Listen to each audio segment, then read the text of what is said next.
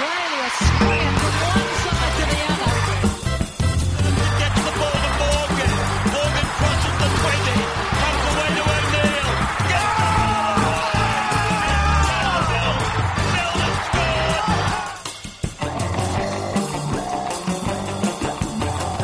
You're listening to Ladies League. Good morning, everyone, and welcome to episode 11 of Ladies Who League. I've got a fantastic panel this morning, and I can't wait to introduce you all to them.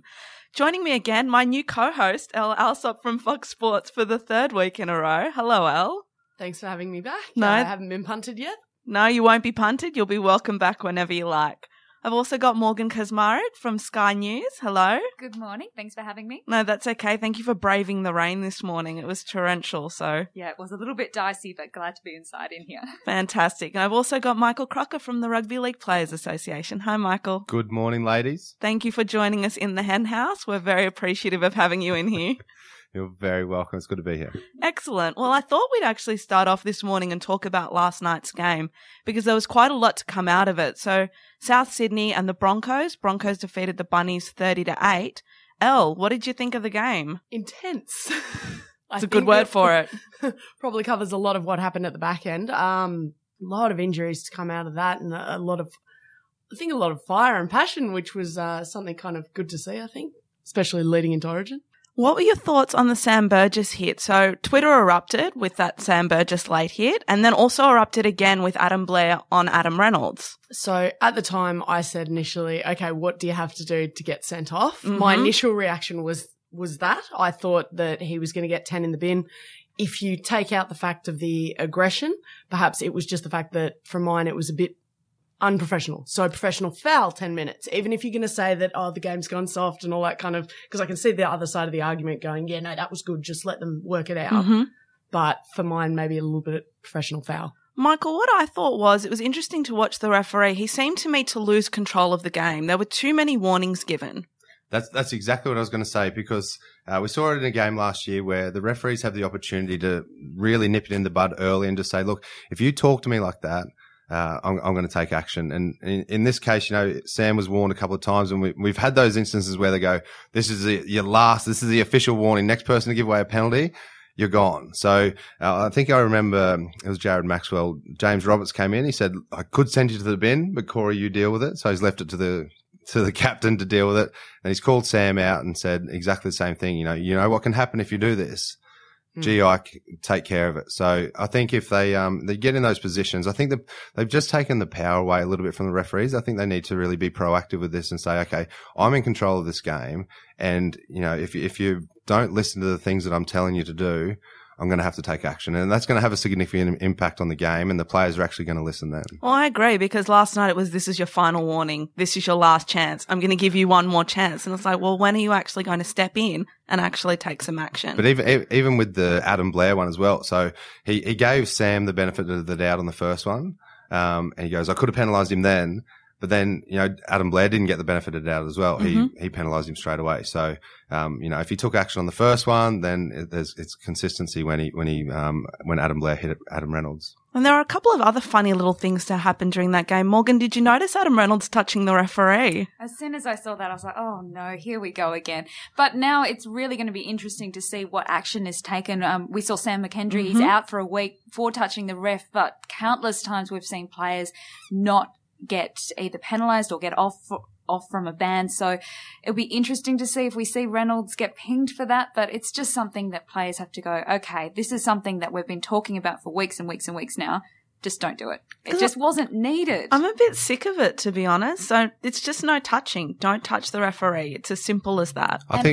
Sorry, Morgan. It just comes down to one thing. It's respect. Absolutely. And, you know, talking back to the referees, and there is a way to do it, and it usually should be the captain who asks the question and asks it respectfully. I was guilty of it as a kid. I used to give a little bit too much lip, and it cost me probably 3 or 4 times I got sent to the sin bin and 100 penalties. But once I learned that, and it was Craig Bellamy that taught me, he said, you know, I love your aggression, but, it impacts the team and it impacts your game as well. So just be respectful, talk when you need to talk. But if you're not the captain, leave it to your captain, get him to have the conversation with them. And it's the same with touching referees. I know you want to try and get their attention, but if you're not the captain, you shouldn't be trying to get his attention anyway. And surely there are other ways to get the referee's attention other than hello, I'm tapping you on the shoulder. Hi, your hi. voice. Yes, exactly. Especially when he already knew that there was obstruction there.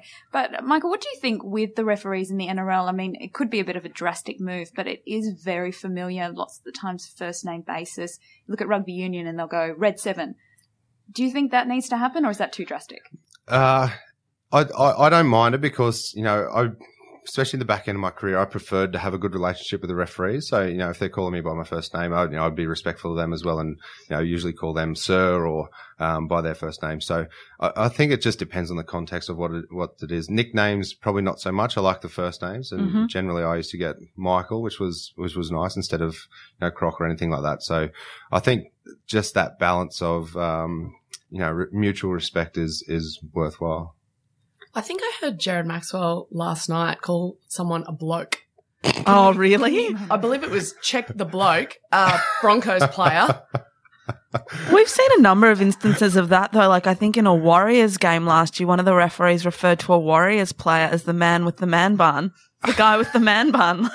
That Warriors a bit different. It's very difficult to pronounce some of those names. So there needs to be a little bit of. So maybe they can use the numbers. Yeah, numbers, but a little bit more research. The media guide now has the pronunciations of all these names. So if you're going into a game, you need to do a bit of research. And absolutely, don't just research. What players you're going to be looking at for late hits or holding down the ruck. Get the names right first, then we can go from there. So just to confirm, it's not okay with the Warriors. It's okay with the Warriors. But perhaps in a team like the Dragons where there are 12-man buns, we might have a problem. Exactly. Talking to Mitch Rain, are you talking to Jack DeBellin? Which player are you talking to? Manly, the guy with the cornrows. Let's have a look at him. Oh, you couldn't do that with Parramatta either. You wouldn't be able to pick them. We haven't even mentioned the football on the field. I just want to mention Corey Oates and that put down. That was absolutely incredible, and I think he's played his way into an Origin jumper. Oh, it was one of those moments that you go, thank goodness for slow-mo in television. It just was fantastic to see it. You couldn't believe how he actually managed to maneuver his body around the post and then just put the ball down. It was just magic. It was magic.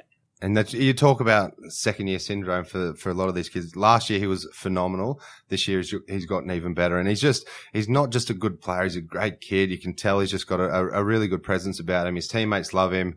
Actually, I think I got a text off Lottie Takiri last night, and he goes, he will play Origin this year. And I'm sure if it's not this year, it's going to be very, very soon. He'll be a part of the Mal Meninga procession plan, passed on to Kevy Walters, obviously. I think we might leave it there because it's been a really good discussion of last night's game. I was just getting ahead of myself and thinking about which game I'm most excited about. There are a couple, so let's take a break and come back in a sec.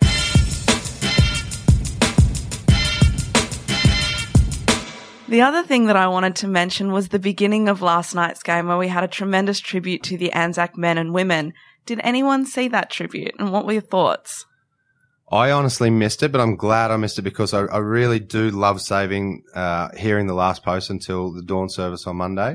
And then again for the Roosters Dragons game. It's my favourite game of the year, without fail, without question, other than obviously Origin and Grand Final. So I just love the concept. I love that we are paying tribute to these guys that have, provided us with the greatest country in the world. And has anyone seen the Dragons jersey for that game? I think it's absolutely beautiful. So the red V has been turned into poppies.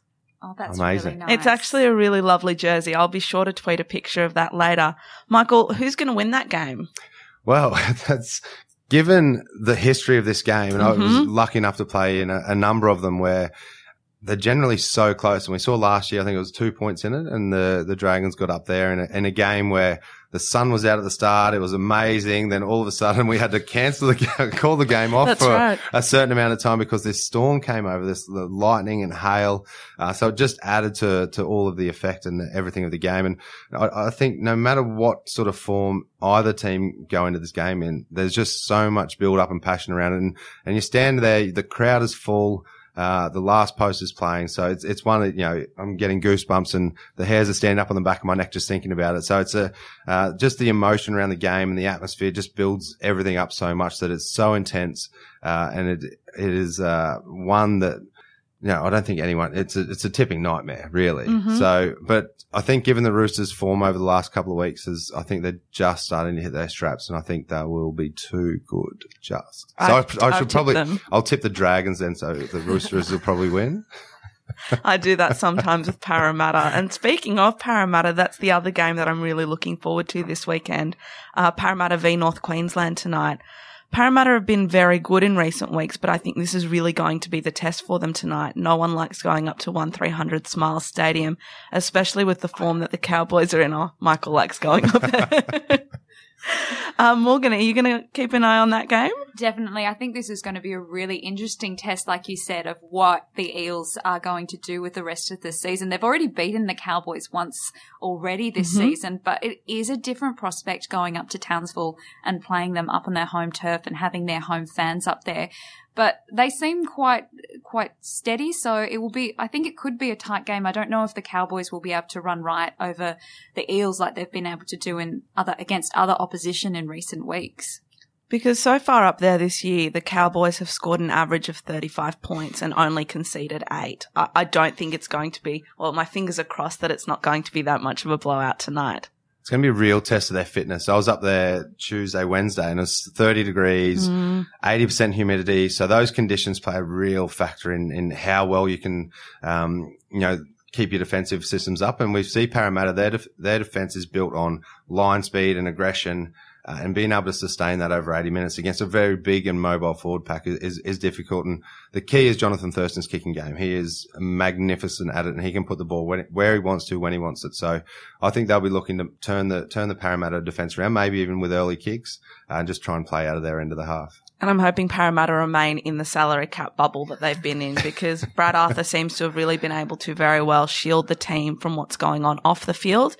And fingers crossed that continues so that they can get the win tonight.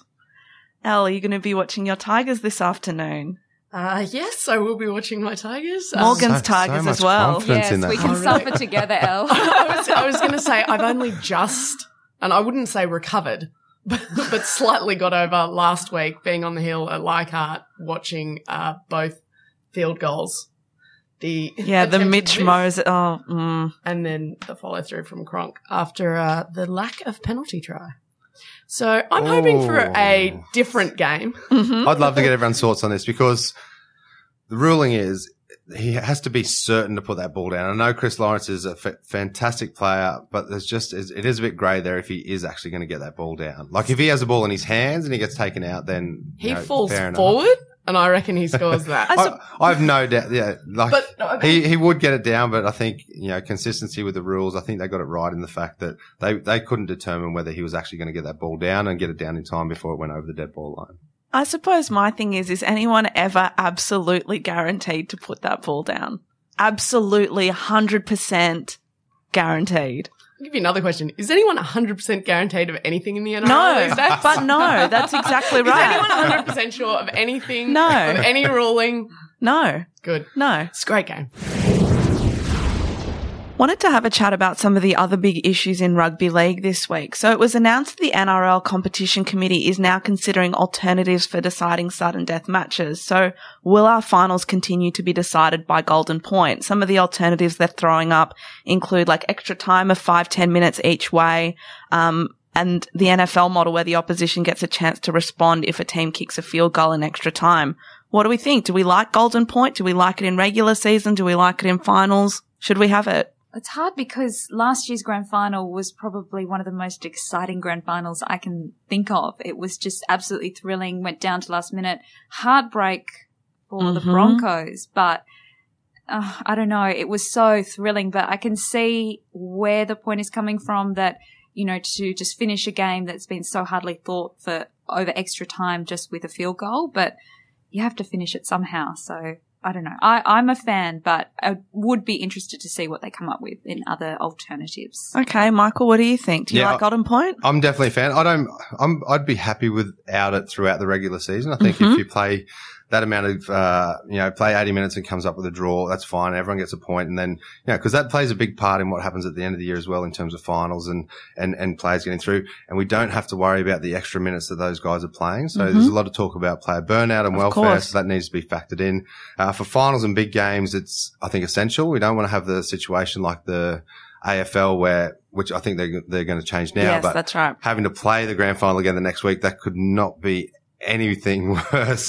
You have that whole build up through the week, the build up, the emotion of the game, and then to try and do it all again, that would be really difficult. So, I think there's a few different things we could look at, and I'm happy with Golden Point as it is. I also do like the fact that you could have, say, if you kick a field goal, that counts for a point, but golden try is like the trump card. Okay. So you can play. So if there's no try and you've kicked 2 field goals, then you win by 2 points.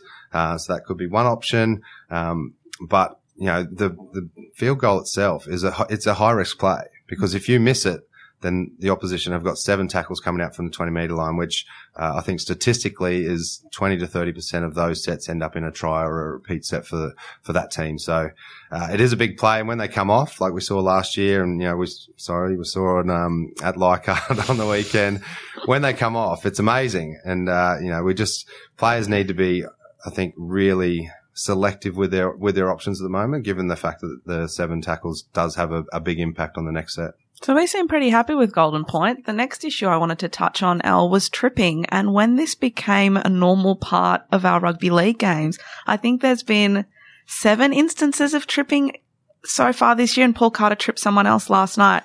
Should players be tripping, and should we be getting rid of them on the field? Oh, definitely not. We don't think we want to see anyone tripping, because it can be dangerous, not just for the person that's been tripped, but for the guy that's actually put his foot out. And I think a lot of these situations, they're just instinctive, and whether it's a flow-on effect of the reduced interchange and the fatigue factor playing a part with more space in the defensive lines and players with better footwork beating the opposition players, I think that needs to be looked at. And I think timing wise, I'm not sure when all of these are, but I'm presuming they're later in the half, or I know Dylan Walker did one which was early in the game, but that was after that was their 3rd game in 10 days. A very short space of time, I remember. That fatigue effect can, accumulate and be a part of it as well. So I think we need to look at the timing of it, and just that maybe it's just an impact of the reduced interchange. Speaking of fatigue, reduced interchange, 5-day turnarounds, Michael, do you think that's had any impact on the number of injuries we've seen this season? We lost Raja Tuivasa-Sheck as well this week.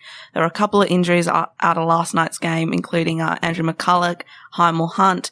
What effect do you think that's having on our players? I think it's really hard. I know the NRL will get all of this data around, what are the injuries coming from? Are they, impact injuries? Are they soft tissue injuries? The Andrew McCulloch one was just an unfortunate one, which happens in rugby league, where you get put into a really dangerous, not a dangerous position, but an awkward position where those sorts of things can happen. So I think once the NRL comes out with that data and shares that transparently with all of the fans and the stakeholders in the game, we'll be able to really assess what impact the interchange is having. A lot of PECs at the moment, which is it could be a part of it, and that was my concern when the reduction of interchange was going to come in, because footballers, especially the guys in the middle, are going to have to play longer.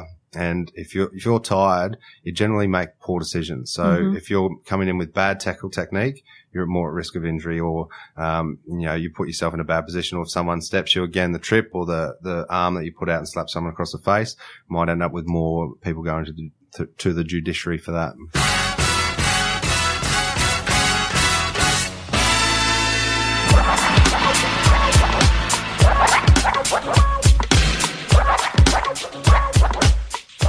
Time for my favourite segment now. We'll do Mary's Mix-Up. First, on Leicester City Watch, Tottenham ate into Leicester's lead with their 4-0 victory over Stoke on Monday, while Leicester drew 2-2 with West Ham on Sunday. So the gap is now 5 points with 4 matches to go. Will the fairy tale foxes hold on? I'm really hoping so. The next thing I wanted to mention was that the Australian women have won the inaugural 2016 Dodgeball World Cup in Manchester. The women's team is named the Dodgeroos. I had no idea that dodgeball was a thing. I just love this. I think it's fantastic. Congratulations to Adelaide United, who'll host their first A-League Grand Final at the Adelaide Oval next Sunday. They beat Melbourne City last night 4-1 in front of our sold-out crowd at Cooper Stadium.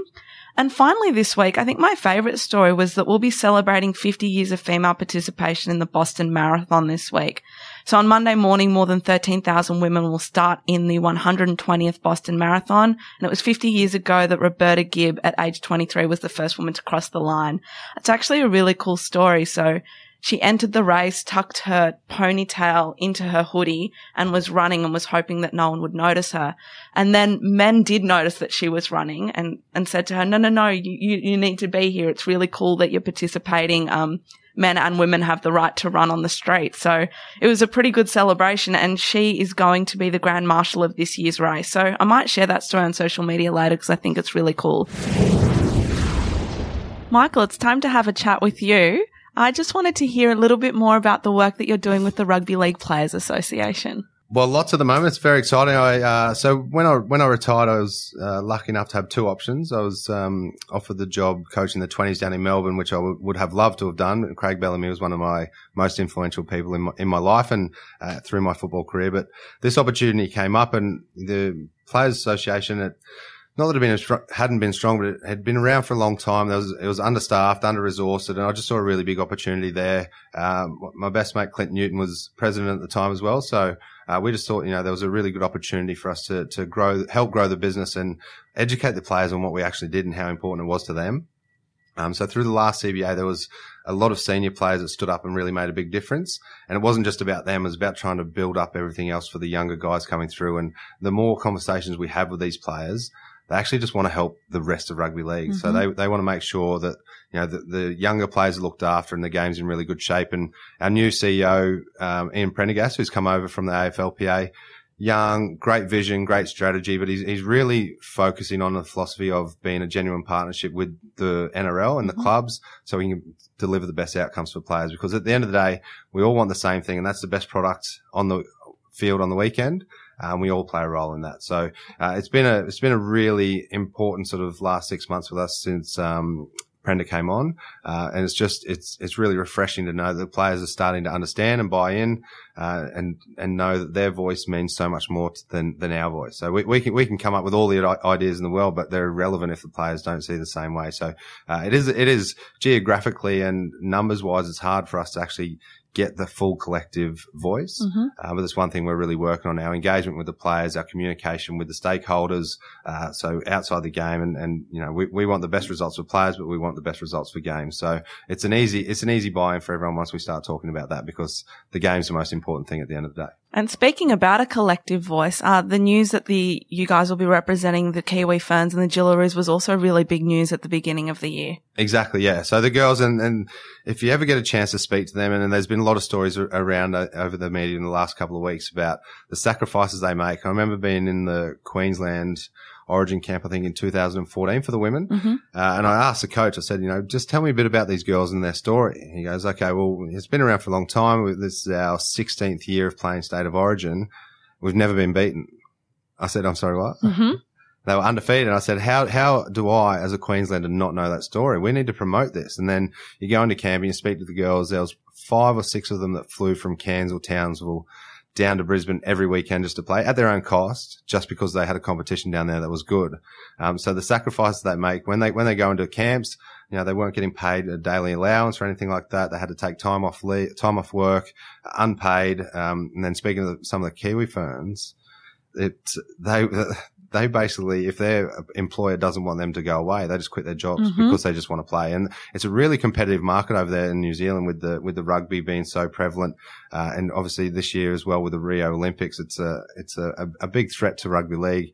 But a lot of these girls want to stay because they actually just love playing the game. So that's really refreshing. So the sacrifices they make and the passion, the commitment they play with. And if you've seen the games, they are as good as any game. Some of the tackle technique that they have and their passion and the way they put their bodies on the line and their skill level, it's just phenomenal to watch. So it's a pleasure for us to have them on board as members and, fight for their rights and just deliver good outcomes for them in terms of, that they don't want money. That's not their main focus. They just want to be supported, have access to good facilities and resources, and be looked after when they can, when they're in camp in terms of staffing and, building the culture and helping to build the game. And a lot of them just want to talk about this legacy piece of been a part of getting the women's game now into a really, really strong position, which is, again, really refreshing for those girls to have that mindset. Michael, do you feel like we're in a strong position at the moment? We saw Cricket Australia raise the base salaries for their cricketers. They've done so well. World Cup, in T20, great figures. We saw the Test last year it was a delay game, a huge audience for that game. Is that something that you're collating and pushing? Is there sort of a base? I know you said money is not what the focus is for these girls, which is great, but is there a base to try and to push so they are rewarded for their efforts? I think so. And you look at, so we've just announced new major sponsors for them. So Harvey Norman have been partners for a couple of years, and they've just had Jetstar come on board as well. So that's obviously another big step forward for them. The game, the double-header Test, is going to be delayed, but it's going to be telecast on Channel 9. So again, that's really good promotion of the game. And people that watch it, they'll see the skill level that these girls play with, the intensity. Over in Auckland, I know they're playing against the Kiwi ferns, so the New Zealand national team, but that crowd was full for all of their games. So it just highlights the fact that people love it and they want to watch it. And participation levels have gone up 30% I think over the last 12 years. So, the more we can give these girls pathways, and they're looking at the junior pathways now, it's just going to help young girls stay in the game, whether it's through touch football or, OzTag or, actual rugby league. Then, we're going to give these girls opportunities, not just to play the game, but to stay involved in the game, because women run the game. They're the mothers that take the kids to the games. They're the ones that help out. They're volunteers at the clubs. They're on the committees. They do so much for the game. So it's really important that we celebrate that. And the game has done a really good job in celebrating women in league over a long period of time, but getting the focus now on the girls that are actually playing at that elite level. We saw last year at the Dally M's, the female player of the year was awarded for the first time. That was Jenny Sue Hoper from up in North Queensland, who is a phenomenal girl and a phenomenal talent. So the more recognition they get, the more we can help grow the game broadly across Australia. Yeah, I think it's great to see. And I think that the platform that Cricket Australia have set up hopefully will spread through. I think we've seen so much dominance through the girls' sides, through the Southern Stars, the women's sevens team as well. I think it'd be really great to see that penetrate through to the Jillaroos. I was actually up there last year in Queensland and took myself along, made sure I was there nice and early to go and watch the girls' game. And I swear the girls' game with their 8 giant big hits, just to watch that live was incredible. And actually, dare I say it, more entertaining than the men's game, which was a bit of a fizzer after that. But I think that's the conversation that we need to keep having, because so many people think that no one has interest in women's sport. The very fact that it's not televised and people aren't given the opportunity to get to know the players and the girls means that there isn't that interest. But if it is televised, then there is the interest, because our women are extremely talented, and coming off the back of the Matildas qualifying for Rio, our Aussie Rugby Sevens team, women in sport are amazing at the moment. And there's so many great opportunities in that space to promote it. You look at, you think, female rugby league players, they're going to be big and they're going to be tough, but it's not. Some of these girls that are playing, Sam Hammond, Alana Ferguson, some of the girls from Maddie Studden, they're tiny girls, but they are so competitive and so tough, and their tackle technique and the way they run with the ball is like you said, it's really exciting. So, it's not just a game for, big athletic women. It's a game for everyone. And the more we can get these young girls playing it and being involved, the better it's going to be in the future. And I think that's really the message, that rugby league is a game for everyone, and everybody should be welcome in whatever capacity they want to participate in the game, whether it be as a volunteer, whether it be as a player, whether it be involved in administration. And that's what I'm really hoping to see, an open and inclusive game.